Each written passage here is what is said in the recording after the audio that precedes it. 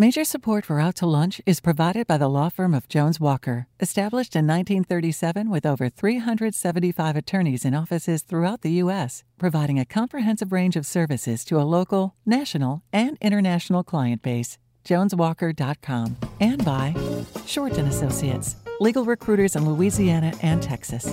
And by Orange Theory Fitness, delivering fitness results for a healthier world. From Commander's Palace Restaurant in the Garden District in New Orleans, we're out to lunch with Peter Ricchiuti. Peter Ricchiuti is Tulane University's A.B. Freeman School of Business professor and director of the award-winning Birkenroad Reports. It's business, New Orleans style. Hi, I'm Peter Ricchiuti. Welcome to Out to Lunch. Technology has changed a lot of occupations and derailed some careers. Perhaps none more than the career of the professional photographer. What used to be a profession that demanded technical skill and artistic talent and required specialized equipment, cameras, lenses, and lights, is now something that every single person can do with a phone. Even when there is still a call for a professional photographer, the very product that the photographer makes has changed. A photographer used to produce a photograph that was a paper product and sometimes in a frame. Today, a photograph is most commonly a digital file. It's gone from being a physical thing you could hold in your hand to what's called intellectual property. Local New Orleans photographer Cheryl Gerber has navigated all of these changes. Cheryl started taking photos professionally in 1991, and she's still snapping images of New Orleanians. You've seen Cheryl's work in New Orleans Magazine, Gambit, and many other outlets, as well as in 6 books. Cheryl's latest book is Cherchez la Femme, about New Orleans women. Cheryl Gerber, welcome to Out to Lunch. Thank you. It's so great to be here. Photographs are like music and books and movies. They all used to be manufactured objects that came in various forms of hardware. Most recently, music was on CDs, movies were on DVDs, and books were on paper. If you wanted to listen to music, watch a movie, or read a book, you had to buy them. Now all these items are intellectual property. They're digital files that live somewhere in the ether. You can get a hold of them on a device that fits easily into the palm of your hand, and mostly, you don't have to pay much for them. You can even flat out steal them. That, of course, is not legal. There's a lot of law that governs intellectual property. Beyond music, books, and photographs, intellectual property encompasses every piece of software that drives every device, from an operating system to a food delivery app, and every single idea and patent that drives practically everything in our lives. The law firm Jones Walker is a major sponsor of Out to Lunch, so we thought we'd take advantage of that relationship and invite Michael Leachman to have lunch with us today. Michael is a partner at Jones Walker. He's a specialist intellectual property attorney. Michael, welcome to Out to Lunch. Oh, glad to be here. Cheryl, let's start with the difference between an old-fashioned photograph and a piece of intellectual property. When you took old-fashioned photos, you mailed them or delivered them to an editor or publisher, and they published them in print. Now you send them as an attachment, and they end up online. In the old days, you knew who was publishing a photo, and they had to pay you for that privilege. Today, how do you have any idea who's copying your photos? And when someone does use a photo you've taken and puts it up on a website or social media, how do you get paid? And do you have an agent or attorney who chases people for you?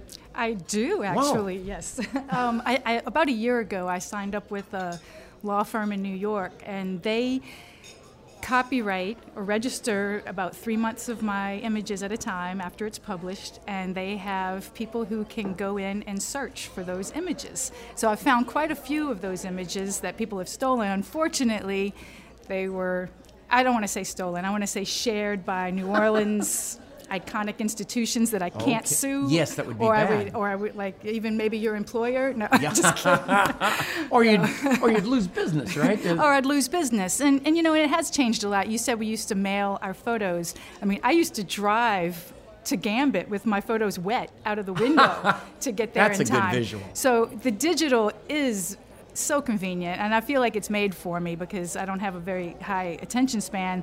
But it does give people the opportunity to do what they want, and 99% of the time it's okay with me to share those photos, especially because I photograph so many New Orleanians who are culture bearers, and they want to see the photos. They want to have those to post on social media, and that's fine with me.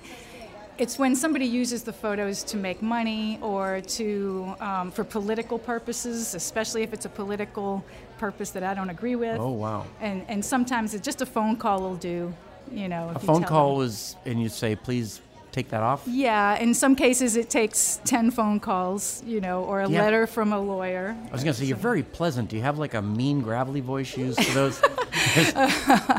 I don't, but I did go after one guy in Baton Rouge who was using photos of our former mayor in a very derogatory way, surrounding the whole Confederate monument thing, and I just didn't want, because I'm trying to take photos objectively, and you don't want them to be used for purposes that are, you know, political. So he sent me some money and took it down eventually. Oh, I'm glad to send it with a check. There's now, Michael, there are a number of terms that we hear thrown around when it comes to intellectual property: copyright, trademark, patents, trade secrets. At one time, we would have thought of your clients as a smallish band of investors or engineers. Today, there are literally millions of people creating intellectual property. They're designing apps, they're posting music and images online, they're coming up with ideas for businesses and writing business plans, they're publishing movies and podcasts online. This very conversation we're having right now is a podcast that anybody can download and play on their phone as many times as they want. With this huge explosion of intellectual property, is intellectual property law the fastest growing segment of the legal profession, or are we still looking at a wild west where everything's happening so fast and growing faster than the law can really keep up with it? Well, if you look at litigation trends over the last 30 years, you would definitely see a sizable uptick in IP litigation, intellectual property litigation. And I think that ties directly to the fact that intellectual property has become a more valuable asset in today's economy than it was in the 70s and 60s. So to answer your question, we're thinking up more yes. stuff. Yeah. And I think it also, getting to your issue you have with digital photos, the digital age has brought about increased litigation associated with intellectual property because it's so much easier to copy. And so it used to be much harder when there was a photograph that you had to take down to Walgreens or wherever you get photos developed and, you know, have a copy made.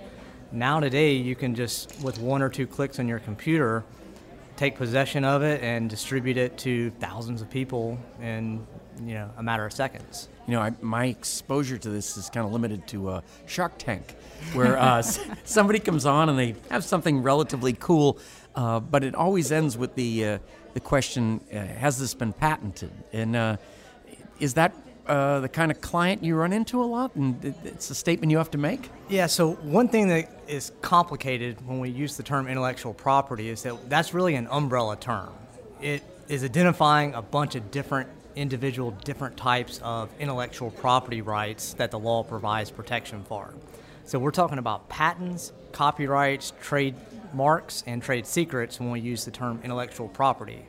But each of those are different types of rights that only come into play depending on the type of technology that you're dealing with or the type of, you know, creative work that you're dealing with. So when we're talking about Cheryl's photographs, we're typically talking about copyright protection, because that would be what we call a work of art, and copyright law protects works of art. But inventions, those are protected by patents, not necessarily copyrights. So when you're watching Shark Tank and they're talking about, is it patented, they're typically talking about inventions, things that are some sort of, you know, industrious, you know, design or development that can be legally protectable under U.S. patent law. If Cheryl were to walk into your office and tell you she's really pushing out a new venture in photography, what would the first thing be that you ask her? I guess there's probably a series of questions. So when it comes to trademarks, you know, the important thing is always look before you leap. If you pick a name for your company without checking to make sure someone else isn't already using it, you could very much walk yourself into a trademark infringement lawsuit. And that can be, you know, a couple $100,000, you know, bad mistake. Getting sued for trademark infringement is not a fun thing, and that's something you want to try to avoid on the front end if you can. Yes, there is a database in which you can look to see if other people have already registered the same or similar trademark. So I take it I can't call myself Coca-Cola. Exactly. You're going to get a nasty letter. Or one of those calls from Cheryl, which apparently is very frightening. Cheryl, if you took a picture of someone, Is that copyrighted, or do they own their own image? It is, and it's something I've struggled with as a New Orleanian, because that's what I photograph, people, and I've gotten into arguments with people. They're like, but it's me. I can have the photograph. And you can, and I give the photos to whoever I do the photograph of. But they can't use it on the cover of their CD and to promote their business without paying me. So, and I can't use it to promote my business. Well, I can use it on my website, but I can't promote or use it in an ad unless I get a release from them. At least that's my understanding. Maybe Michael can tell me more about that. So we're seeing this question... If you end up at the St. Gabriel Women's Prison at the end of the show, it's really not my fault. This question is an interesting intersection of copyright law and right of publicity. And so an individual that has their photograph taken, if they're just Joe Blow walking down the street and Cheryl thinks it's going to be interesting to take a picture of them, that's fine and good until Cheryl starts putting that on magazine covers and doing things that interfere with that person's right to be left alone. And so right of publicity, right of privacy. And so there's an issue there if there are photos being taken of random people walking down the street with right of publicity, and there's some protections that the law provides for those individuals. However, the photograph itself, the copyright law dictates that the copyright ownership of that photo belongs to the artist that created the photo, which would be Cheryl. And so she has the right to restrict people from making copies of that photograph. This is why when you get family photos of your own family, you oftentimes have to buy the individual prints from the photographer or obtain a release. And that release is more or less Buy out your siblings. This is so bad. There's something.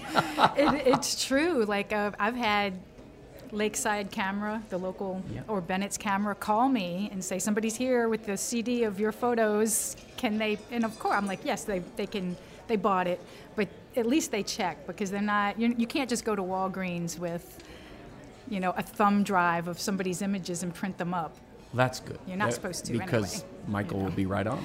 This is the confusing thing about copyright law for most people. Your natural instinct is if you pay a photographer to take pictures of you, that you own all the rights to those photos. And that's just not the case under the default copyright law in the United States. The default rule is that the photographer owns all the rights to the photos. And so, what I always recommend to people dealing with any sort of artist, whether it's a photographer or a software code writer, is whatever the deal is, get it in writing at the beginning, and that way there's no misunderstandings on the back end when you're trying to do something with the photos or the software code. And Michael, when I hear the horror stories, I hear kind of on the patent side all the time, where you've created something great and somebody claims they already have that patent. Sometimes they don't even never did anything with it. It's just they just have the rights to it. The stories I read sort of sound more like extortion than anything else. Yeah, so when you're talking about patents and inventions, those are that's a type of intellectual property that us as normal individuals run into far less often, but when you do run into patentable inventions, it usually is a very big dollar sign associated with them. If we think about, some of the patented technology that Facebook has created their billion-dollar empire on, those patents, form the foundation of, billions of dollars worth of, valuation given to that company.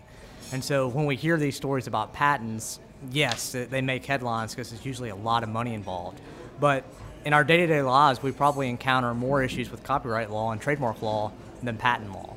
You're listening to Out to Lunch. I'm Peter Ricchiuti. I'm talking with Michael Leachman, specialist intellectual property attorney at the law firm of Jones Walker, and photographer Cheryl Gerber. Now, Cheryl, once your photographs make it onto, Facebook or Instagram, are they gone at that point? You don't own them anymore? No, I own them. There is a funny thing, though. Facebook can use them. I don't think they can use them any which way that they want. And a funny example of this was when Facebook first came out. I was driving around the Superdome, and I was looking at one of those electronic billboards that just came out, and I saw my name and my face, my Facebook page, with the caption that said, "Look at the trash we found online." Oh, my. And I almost wrecked my car, and I had to go back and wait for it to come back up because it, you know. Every 8 And what seconds, it was Keep Louisiana Beautiful, a nonprofit that I liked on Facebook. Saw a picture that I took with my cell phone of some litter at City Park.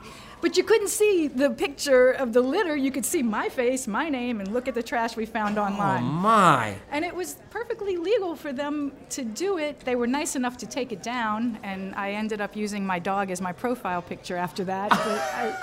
But you know, it's changing so fast that it's hard to keep up with what's legal and what's not legal. Oh, my.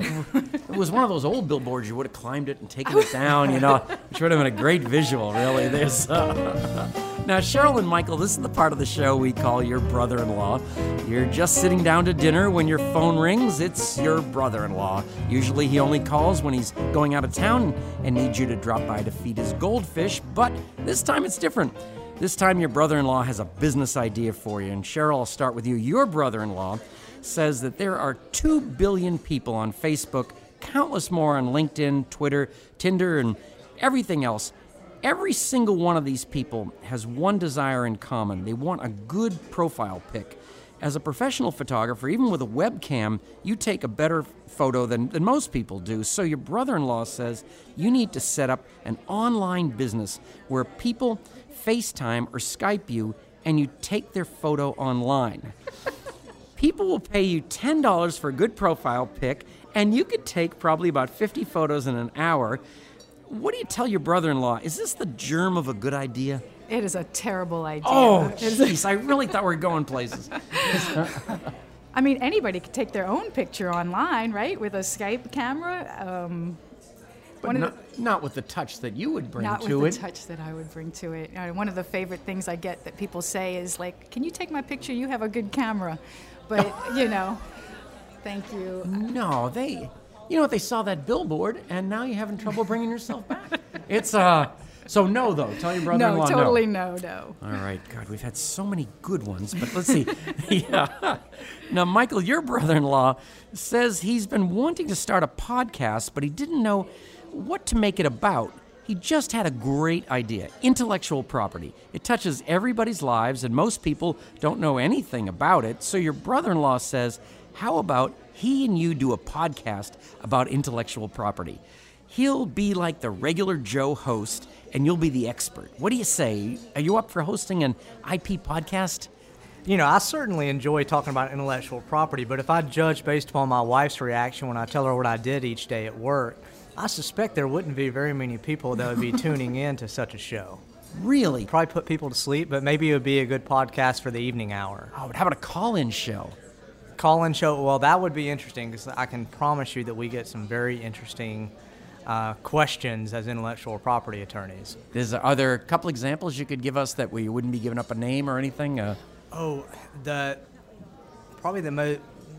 We had, this wasn't me, but one of the attorneys I work with had a call in. There was a cold call that came, just through our, front desk number. And it turned out it was an inmate at one of the local prisons that had believed that he had invented a perpetual motion machine. Oh. Which to this day is the only type of invention that the patent office requires you to drive up to D.C. to show them that it actually works. Because it defies the laws of physics. And that's the thing about being in prison. It's so hard to make, away games. Exactly. So that's probably the most interesting, cold call purported invention that we get. But we get a lot of ideas that, you realize that they're, pretty nascent stage, just an idea. They actually haven't been fleshed out to see if it actually works. And that's really my follow-up question is, how far do you have to get along before you look at a patent? Is it proof of concept? When do you step in? Well, so ultimately, in a patent application, for the government to give you a patent which gives you a 20-year monopoly on the idea, you have to explain to the world how to actually make and use the invention. So if you have an idea, I typically recommend people get to the point of actually knowing how they would make and use the invention, because we're going to have to put that in writing and explain to others how to do it before the application can be filed. So it makes sense, even if you have an idea and it sounds like a good idea in your head, go ahead and put, pen to paper, go ahead and start making something in your, in your work shed, get a prototype made. What if Cheryl, because she's a multifaceted artist here, what if she wrote a haiku and she tried to patent it and turned out there was some guy in Japan that had written the same exact haiku? Where do you go from there? Okay, so this wouldn't be something that would be patentable, but a poem could be protected under copyright law as a artistic creation. If this is the interesting thing about copyright law, whereas patents, if you copy someone's design, you can get sued for patent infringement. Copyrights, she can come up with the exact same poem. If she does it independently, it's not copyright infringement. Same reason why she could take a picture of you and then I could stand exactly where she was and take the same picture. My picture would not be infringement of her copyright rights because I have a separately, independently created work of art. It just happens to be similar. Where you get in trouble with copyright law is when you actually make copies of someone else's work. So if I look at her, get her picture, get a copy of it, go down to Walgreens and say, here, print me off 10,000 of these, that would be an act of copying. So I took her work, made actual copies of it, and then distributed it. Now, Cheryl, I'm giving you a great opportunity here. Is there one question you want to ask Michael? Well, I do, because I'm still learning about this, and this is the reason that I started registering my photographs, because if somebody steals a photograph from you and uses it, it's my understanding that you can charge them what it would be worth, what I would normally charge them. But if you have it registered with the Library of Congress, you can charge for tens of thousands of dollars. I have a friend who is suing a certain president of ours for using one of her photos she did at a campaign on his Instagram. McKinley? No? Guess this president. Wow.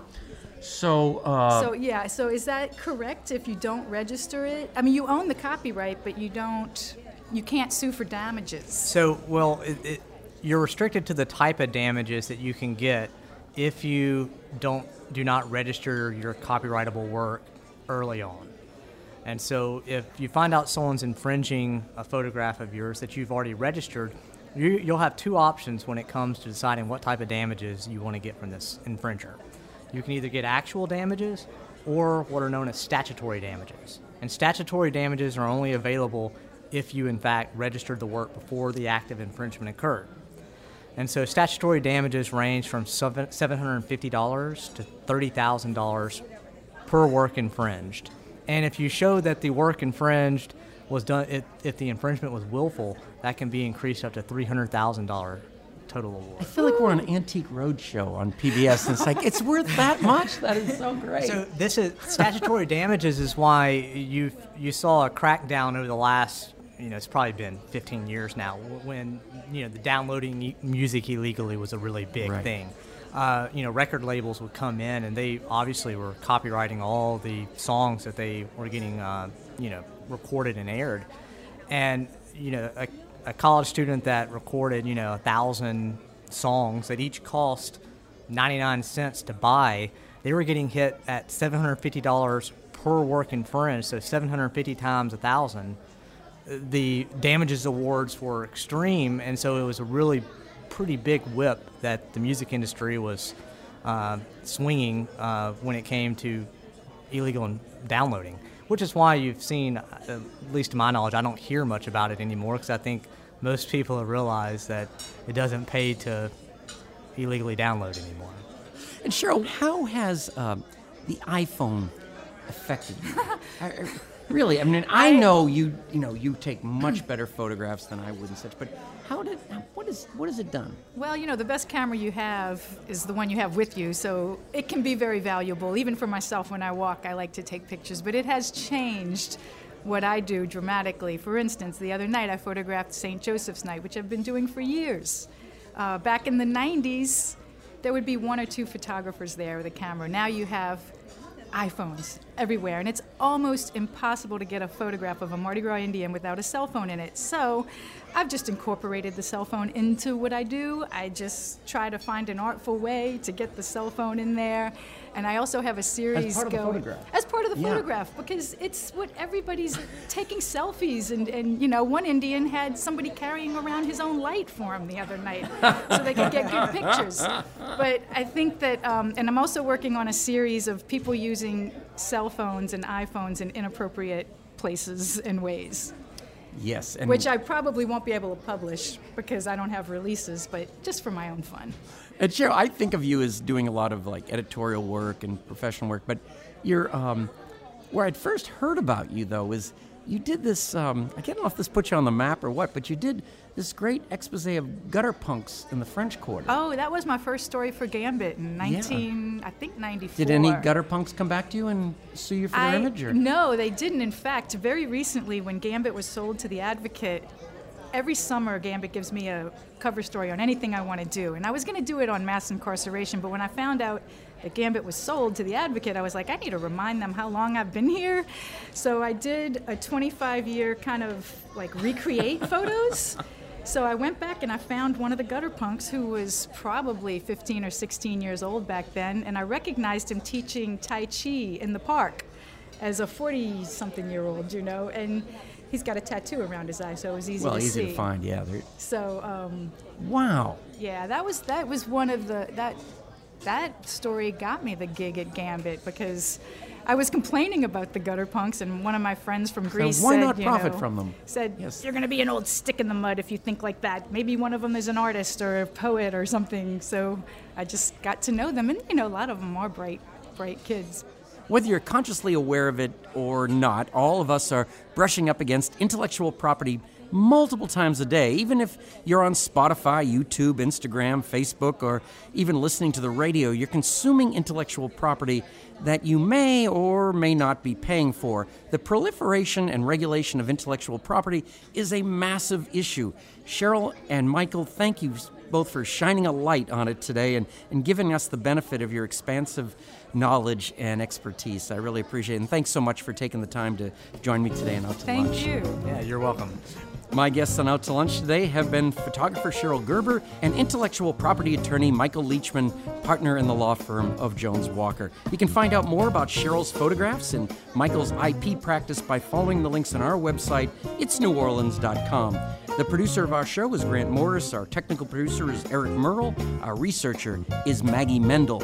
You can listen to this show and to past episodes of Out to Lunch wherever you get podcasts, including Spotify and at itsneworleans.com. If you want to know what we look like, you can find photos from this show on itsneworleans.com, on It's New Orleans Facebook page, and on Instagram. These photos were taken today by Jill LaFleur. You can find more of Jill's photos at lafleurphoto.com. Out to Lunch is a production of INO Broadcasting for itsneworleans.com and WWNO 89.9 FM. I'm Peter Raschuti. Thanks for joining me. I look forward to meeting you again next week around the table here at Commander's Palace for more business, New Orleans style, on Out to Lunch. Out to Lunch is recorded live over lunch at Commander's Palace in New Orleans. Commander's Palace serves lunch Monday to Friday, jazz brunch on Saturday and Sunday with live music, and dinner 7 nights a week. Mitchell Foreman wrote and performs all the music on Out to Lunch. You can hear Mitchell's music anywhere great jazz is sold or streamed, and at mitchellforeman.com. Major support for Out to Lunch is provided by the law firm of Jones Walker, established in 1937 with over 375 attorneys in offices throughout the U.S., providing a comprehensive range of services to a local, national, and international client base. JonesWalker.com. And by Short & Associates, legal recruiters in Louisiana and Texas. And by Basics Swim and Gym and Basics Underneath Fine Lingerie, the It's New Orleans Happy Hour podcast. And by Orange Theory Fitness, delivering fitness results for a healthier world.